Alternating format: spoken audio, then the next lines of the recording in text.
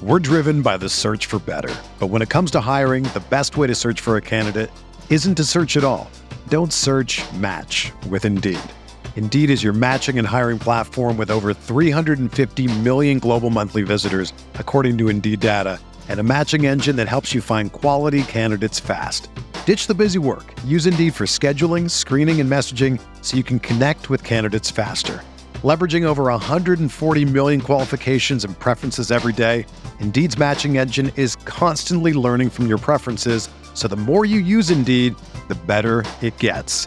Join more than 3.5 million businesses worldwide that use Indeed to hire great talent fast. And listeners of this show will get a $75 sponsored job credit to get your jobs more visibility at Indeed.com/Blue Wire.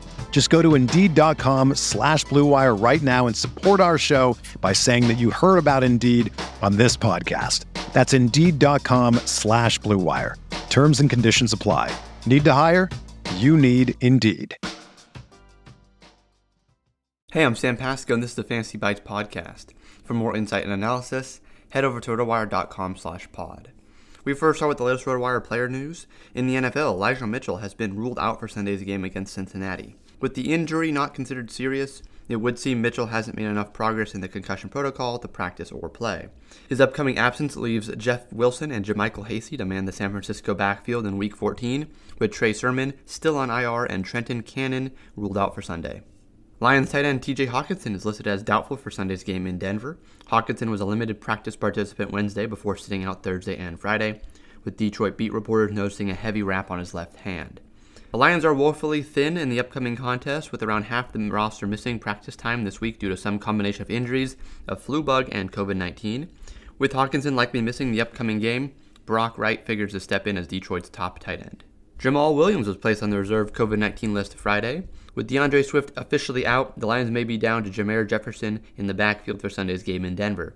Even Jefferson hasn't been healthy this week, missing 2 practices with the flu bug that's been going around the locker room, though he did return to Friday's practice as a full participant.